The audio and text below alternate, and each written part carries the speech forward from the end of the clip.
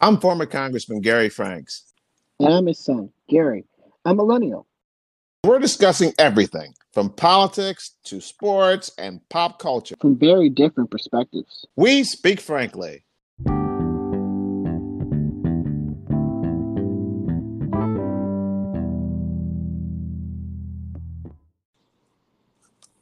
Welcome back. How are you, Gary Jr.? I'm doing well. How are you doing? Good. It's hot as I don't know. Oh, boy. It's hot. But, it's summertime, so people say, oh, what, global warming. I believe the only type of global warming I really believe in, Gary, is the one created by someone known as God. When summers are hot, winters are cold. I mean, that's, but anyhow, I don't want to get into the science because, we're not trying to be political in this podcast, at least not for today. It's not a political day, but it is hot out there. But not hotter than certain states, Gary. I remember being in Arizona back in the past, and there's 115 degrees every during the summertime. No one ever talks about them. But anyhow, it's not anywhere near that. I'm learning a new term, that being the heat index, which obviously is important, but typically you can just go by the temperature, so, but now they're trying to throw the heat index in there. So everything is over 100 degrees, which is not accurate because we never measured it by the heat index before. We always measured it by something known as the temperature. So, well, that's so much for actually that little editorial. Go ahead. it's actually a great transition. Speaking of people of warm weather, let's talk about baseball real quick. Baseball, the And boys of summer. Yes, that's right. yes. That's right. And people who throw 100 miles an hour, so it fits the Yeah, temperature. definitely. So let's get into it real quick. For the listeners who may not know, the Hall of Fame was the past weekend, and it was very interesting because there's one individual that got into the Hall of Fame that we will talk about later. In fact, you know what? We'll talk about it right now. Well, David Ortiz. you don't want to leave him for last? Okay. No. Okay, go ahead. No, Start with David him. Ortiz, who was actually probably the biggest name out of all the guys inducted into the Hall of Fame, which is why I want to touch on him first. I think it's very interesting that baseball put him into the Hall of Fame, and we'll get into the reasons why. But I understand why they put him in. And if you look at all the Hall of Fames, it's very rare to see a Hall of Fame without anyone being inducted into it. And baseball had that issue last season where no one was inducted to the Baseball Hall of Fame. Oh, that's right. And that is something that you don't see in the other sports, which is why I believe the NBA and the NFL, well, not the NFL because they have so many guys to choose from, but the NBA, they watered down their the metrics to get into the Hall of Fame because they don't want to have a Hall of Fame when no one gets in. So in 2020, Derek Jeter got in, and I believe he was the only person that got in. And then in 2022, they just 2021. Okay. Okay. No. Okay. Go ahead. No. In 2022, all of a sudden, there's 6 or 7 guys that got inducted. They weren't good enough to get in last year.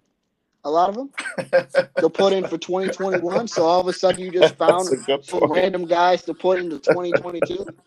Like I think another guy, just real quick before I'll let you continue on this topic. But I'm very happy that Tim Kurkjian got into the Hall of Fame as a baseball writer. He's been working for ESPN for many, many years, and ESPN has the best baseball writers that they don't use.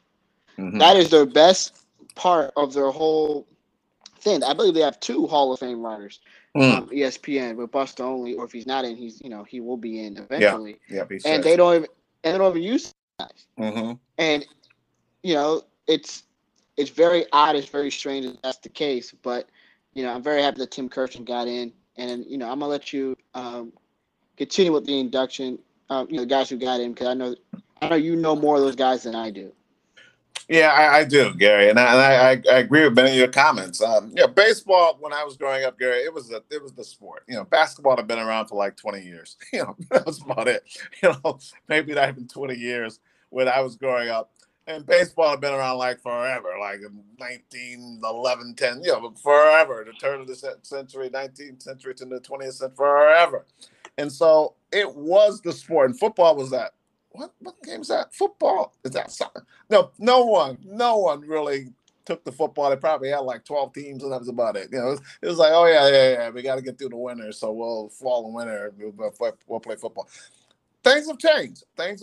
But I tell you, Gary, growing up with baseball was a hell of a lot of fun. Your grandfather, my father, he loved it, and it was such an honor to see Black players participate. And when I was able to not understand, but really take to the game, Black players were just starting to get involved, and that's why. And I know what you said. They had a search for people to put in the Hall of Fame. Well, I'm glad they searched for two guys here who, I'll be honest with you, Gary, I never heard of them. Okay, I never heard of them.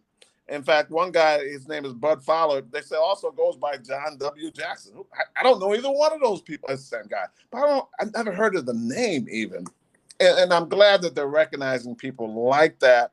And they're all part of the Negro Baseball League. And back in the day, I could not appreciate that. It was, Jackie Robinson. You had people who were breaking barriers and the color barrier. I don't really remember Jackie Robinson actually playing baseball. I remember the name was always around me, but I don't remember it. But another guy who's on here that I'm going to talk about them in greater detail, I do remember, and that's Minnie Minoso, because he was the first Latin player to really get that recognition. Now, why was that significant? Because he couldn't speak English. He barely, so it was like this baseball player couldn't really couldn't speak English. So it was really weird from that perspective. And it was it was so, he was Afro-Latin. I think he was from Cuba. Well, I'm not sure, Cuba or Puerto Rico. Well, I'm not sure where exactly, but that was a big deal. And I remember him vividly when he was playing baseball for the various teams that he played for.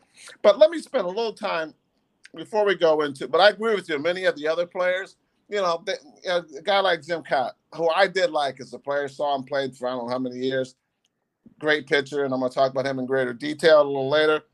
But he left baseball probably in 1982, 83. He has, I don't know, about 30 years to get inducted, never, or 20-something years to get inducted, and nope, always rejected. And Gil Hodges, he goes back even further.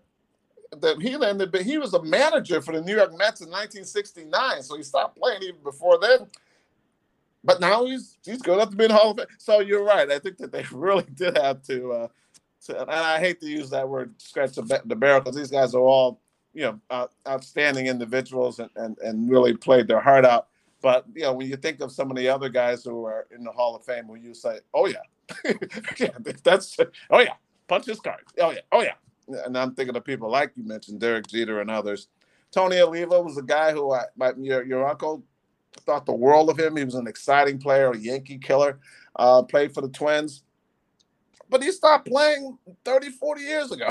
So now we'll go into detail about those folks. But before I do that, Gary, let me give a little bit of recognition to Bud Fowler, also known as John W. Jackson, because he's given credit for establishing the Black Baseball League across the country, which is obviously very significant because it allowed for Jackie Robinson to play for the Marlins, various other players to get started.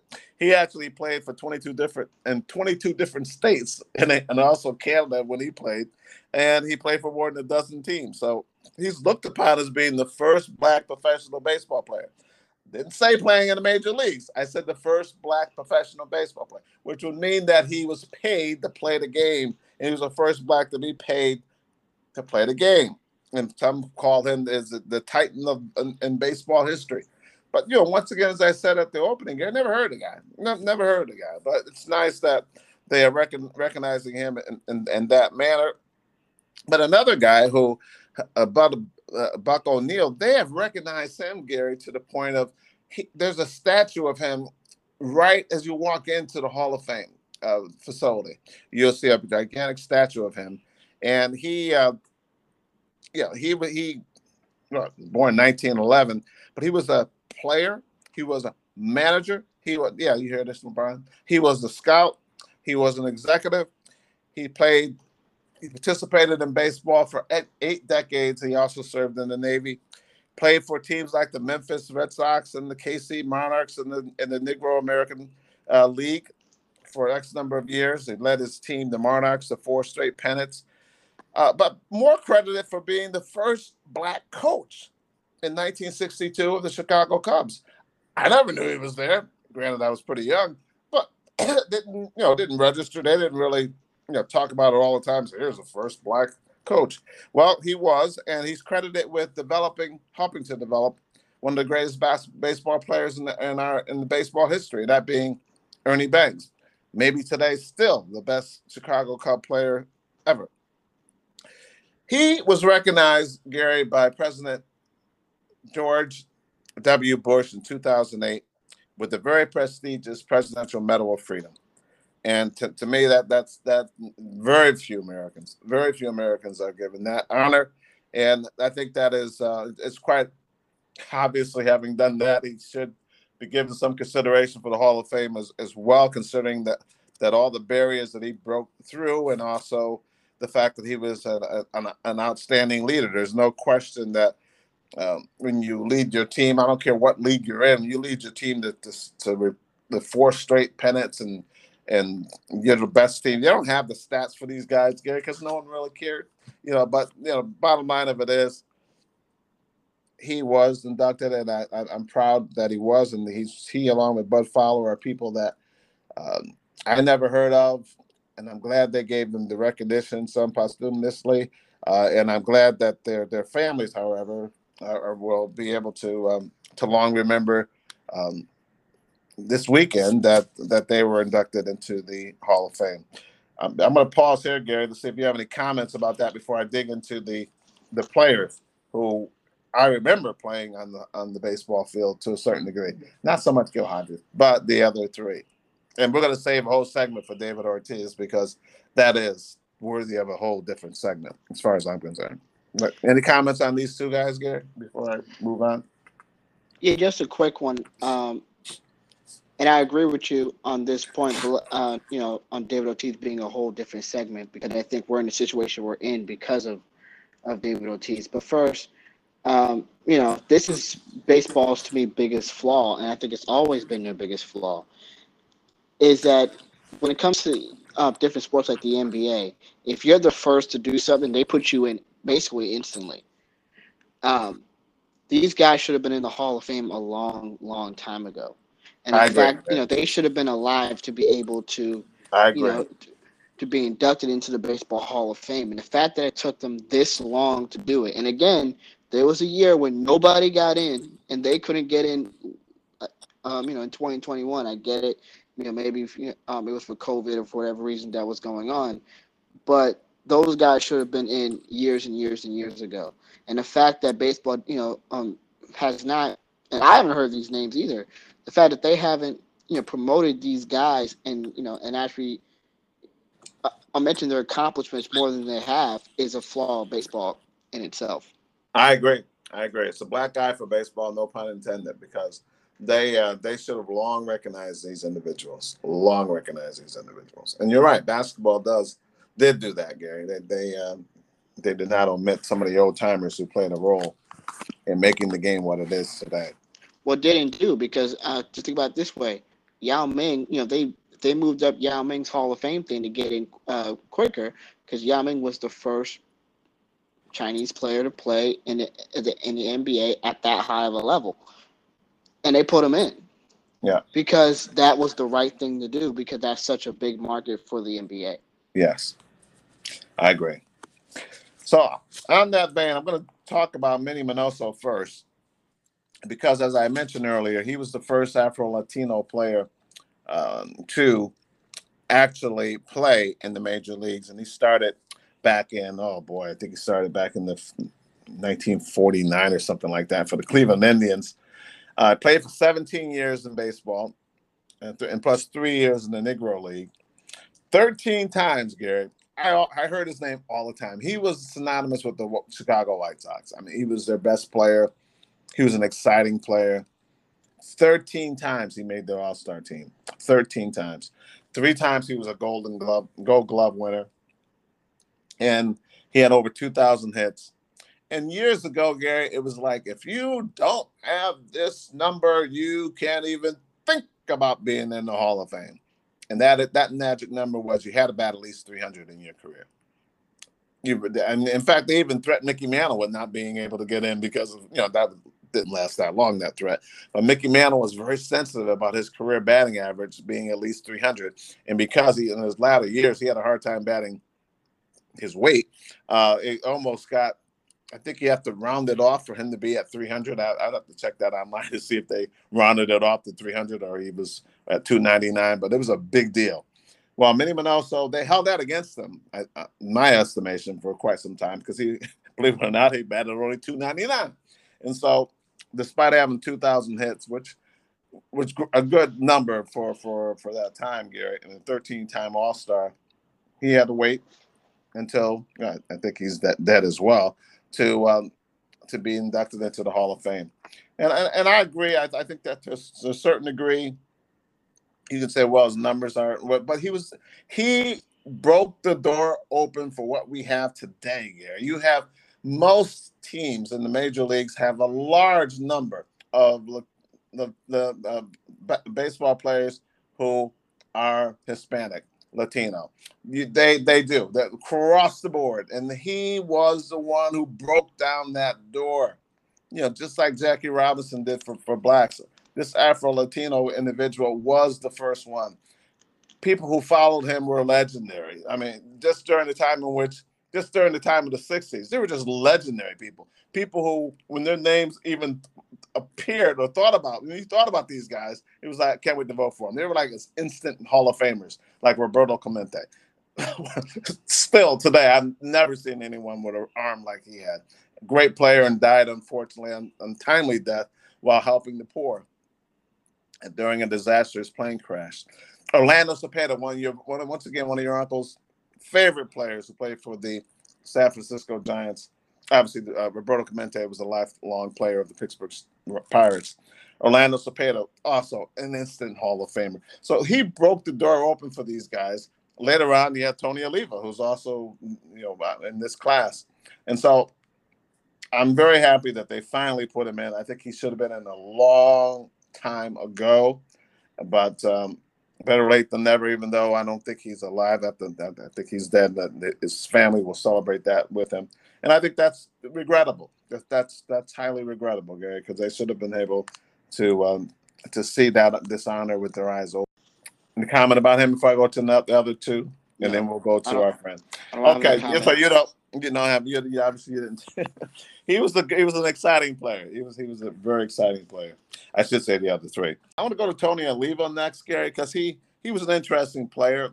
He played for the Twins, and he was Cuban once again from Latin America, and one of the Latin American countries. And career batting average 304, 220 home runs.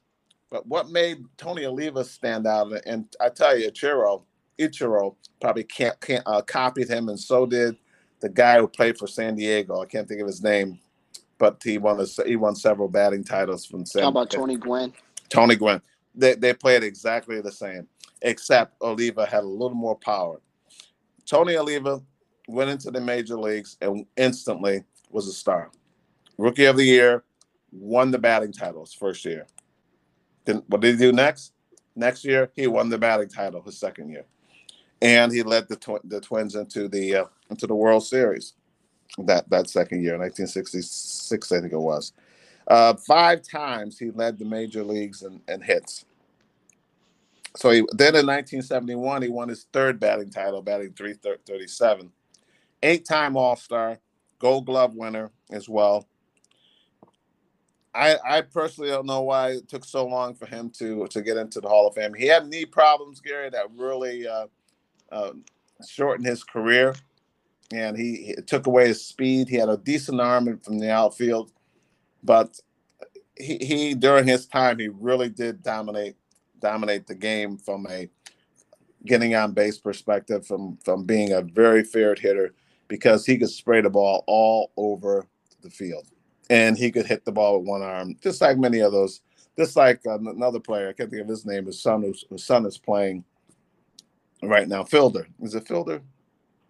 Yes, Yeah. he recently retired. Yeah, Yes. recently fielder. Fielder, you throw a ball and fielder still hit the ball out. You can throw the ball out of the strike zone and fielder still hit the ball for a double.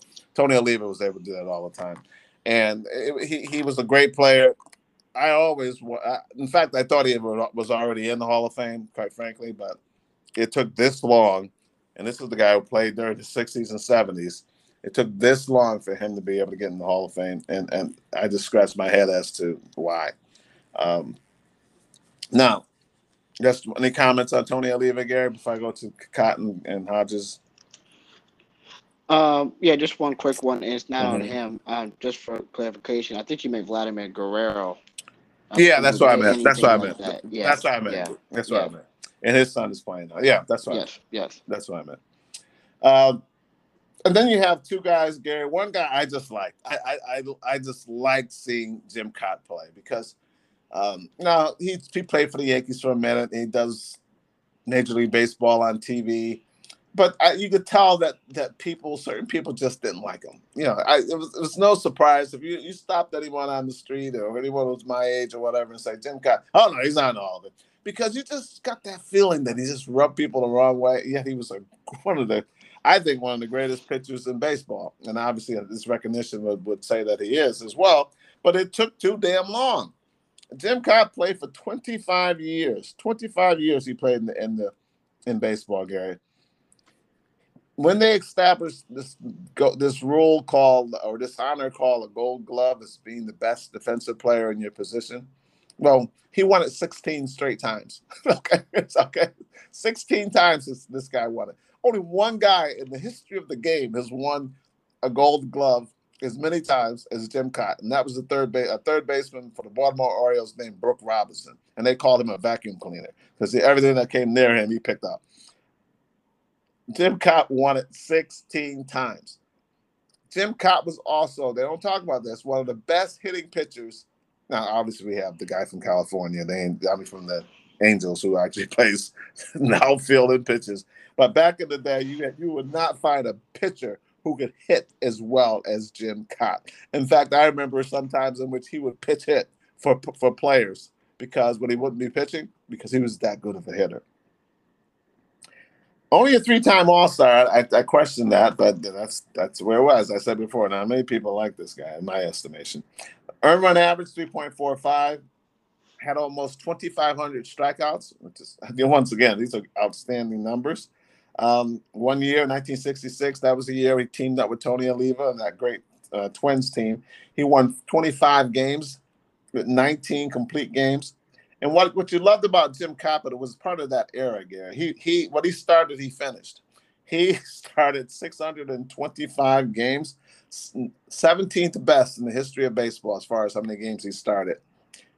And he pitched over 4,500 innings, which is 25th best in the history of the game. He didn't come out. He just worked his way through situations, and he didn't play for good teams. I mean, he played for the Washington Senators. Oh my God, they were so bad. They made last year's Orioles team look like a championship team. They were terrible, the Washington Senators. They were so bad that soon thereafter they left and went to Minneapolis, and didn't come back until recently.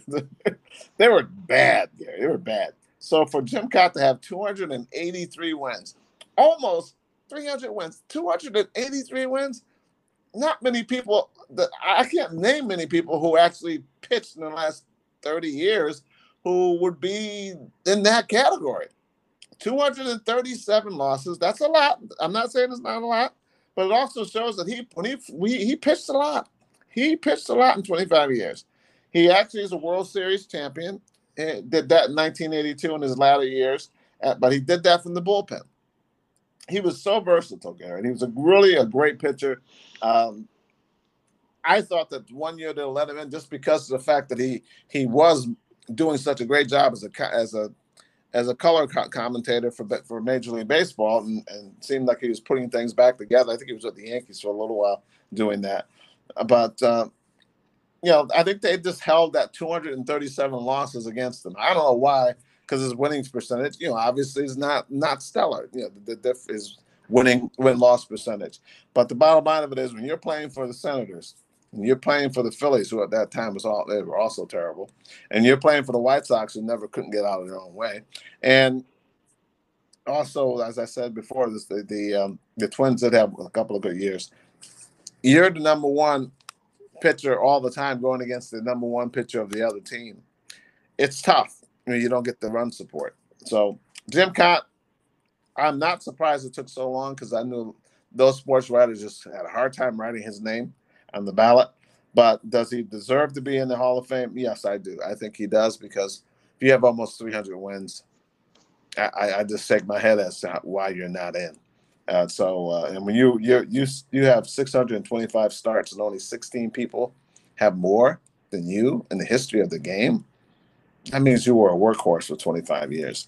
And when you win 16 Gold Gloves, and no one's ever done that, other than Brooke Robinson, no one. I mean, he played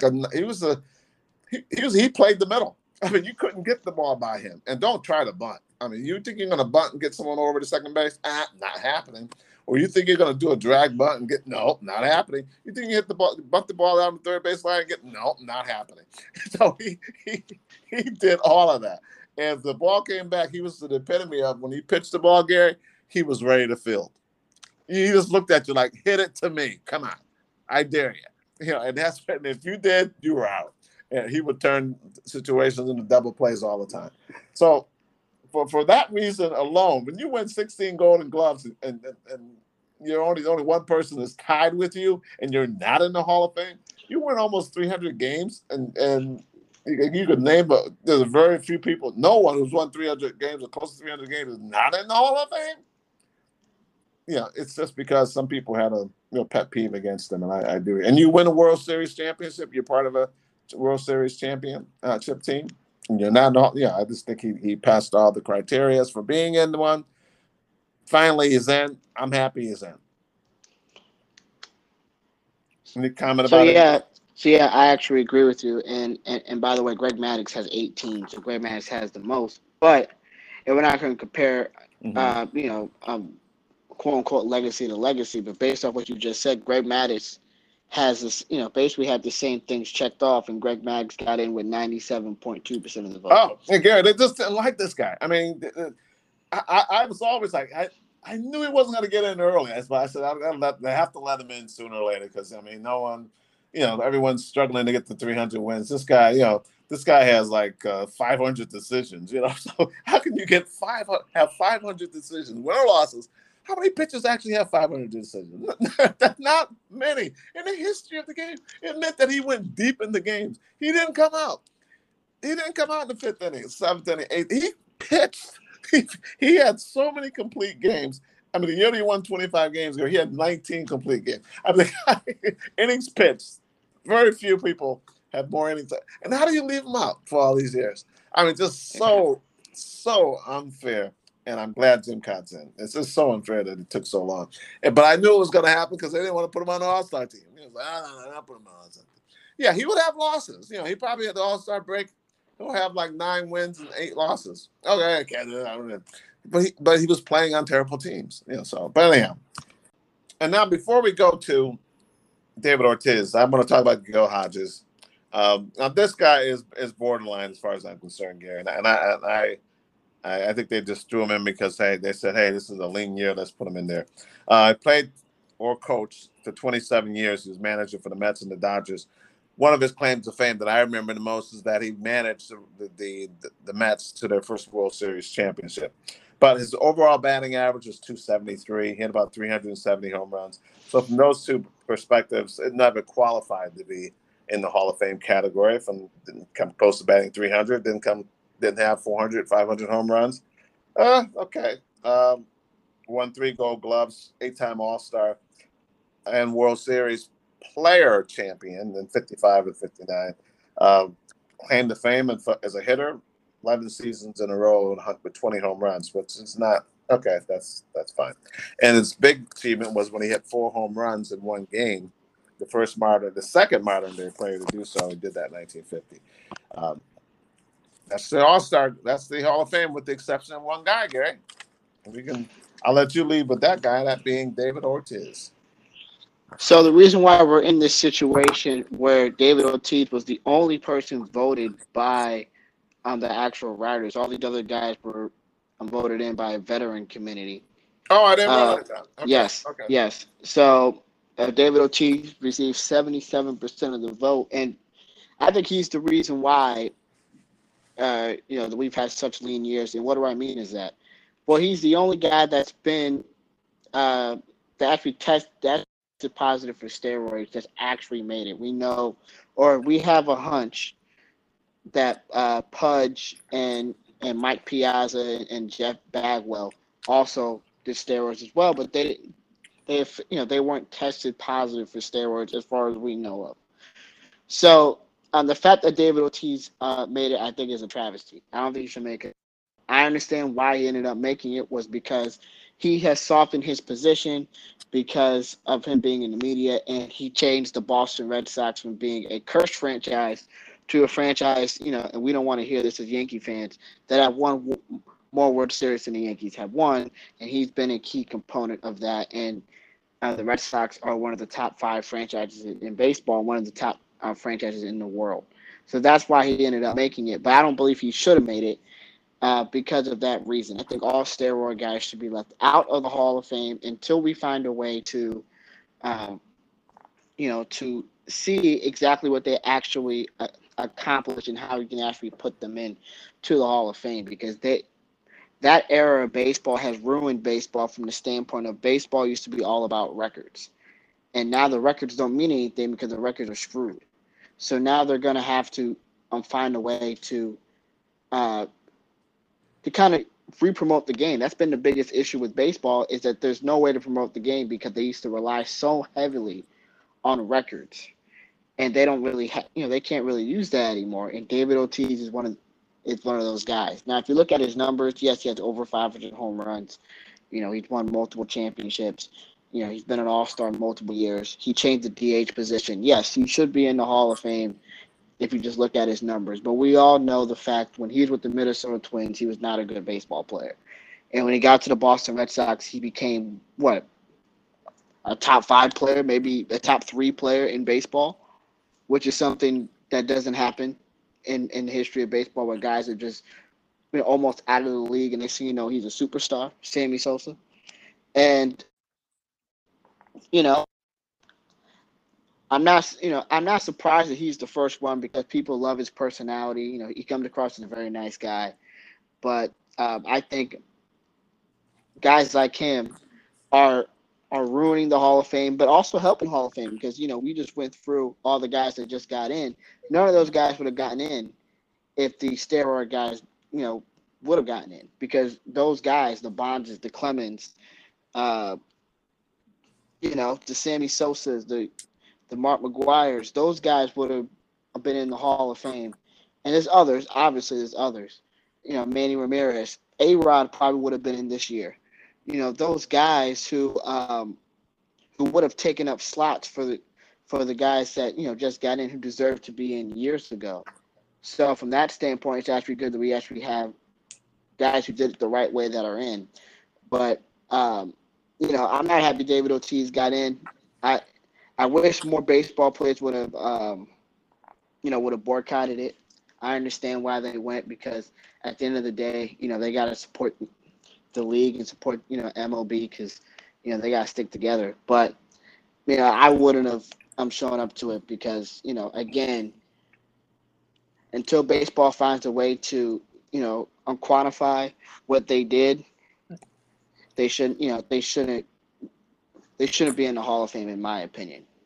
Well, Gary, I agree with you wholeheartedly, and I thought that Reggie Jackson and Goose Gossage were going to stand tall and boycott it. And to me, that would have been the right thing to do. It's simply wrong. It's simply wrong. And I, maybe it's a great day for Roger Clemens, a great day for Barry Bonds, a great day for A-Rod because now they have. Well, they don't want to talk about it. It's like one of those things, Gary. No one wants to talk about it. He was the first one tested for seven. No, I want to talk. Well, no, can't talk about that. To me, he cheated, and the fact that they have swept this under the rug, to me, Gary, is just so wrong. Roger Clemens has numbers that are off the chart as a pitcher, having done things that are totally unprecedented. He's not in the Hall of Fame, and probably will not unless they change their rules or make some type of concession or ask. I don't know what they need to do, but there's no he's done things as a pitcher that no one else has ever done. Can I interrupt you for a second? Yes. Let's not just start with Roger Clemens. Let's start with if Barry Bonds didn't test positive for steroids, he'll be the greatest baseball player ever. Well, he has the most walks ever. Yeah. He has the most home runs ever. He has the most RBIs ever, or second in RBIs ever. He's a 3,000 hit club guy. What do you have, like eight or 9 Gold Gloves? Gary, I was going to him. That would be the first guy off the list. I'm glad you did. I'm glad you said you went there. If they're going to start to allow steroids people in, the first one they should allow in is Barry Bonds. Yes. Simple as that. Simple as that. Because he was a Hall of Famer before steroids. Or that's right. He had more home runs than Ortiz had before the steroid situation came up. Okay, he is so it's so wrong. It is so wrong on so many levels that baseball should be ashamed of themselves for looking the other way and allowing this to take place. It's so wrong. David Ortiz would have been fine in his lifetime, in the balance of his life, without him being in the Hall of Fame. Believe me, he's made enough money and will continue to make enough money to do fine. So that's not the question. We will still think of him like we would think of him. Those who were, but you can't sweep some things under the rug. He cheated. He was tested and he tested positive. Now, it wasn't a repeat offender like A-Rod or like Manny or whatever, but he did.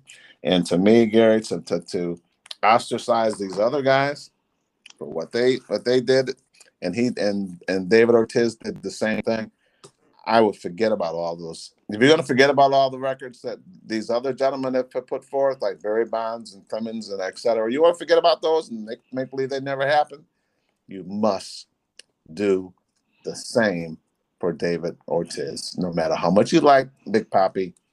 And I'm not saying this just because I'm a Yankee fan. I'm saying this because it's just life. You cannot tell people that there's two standards.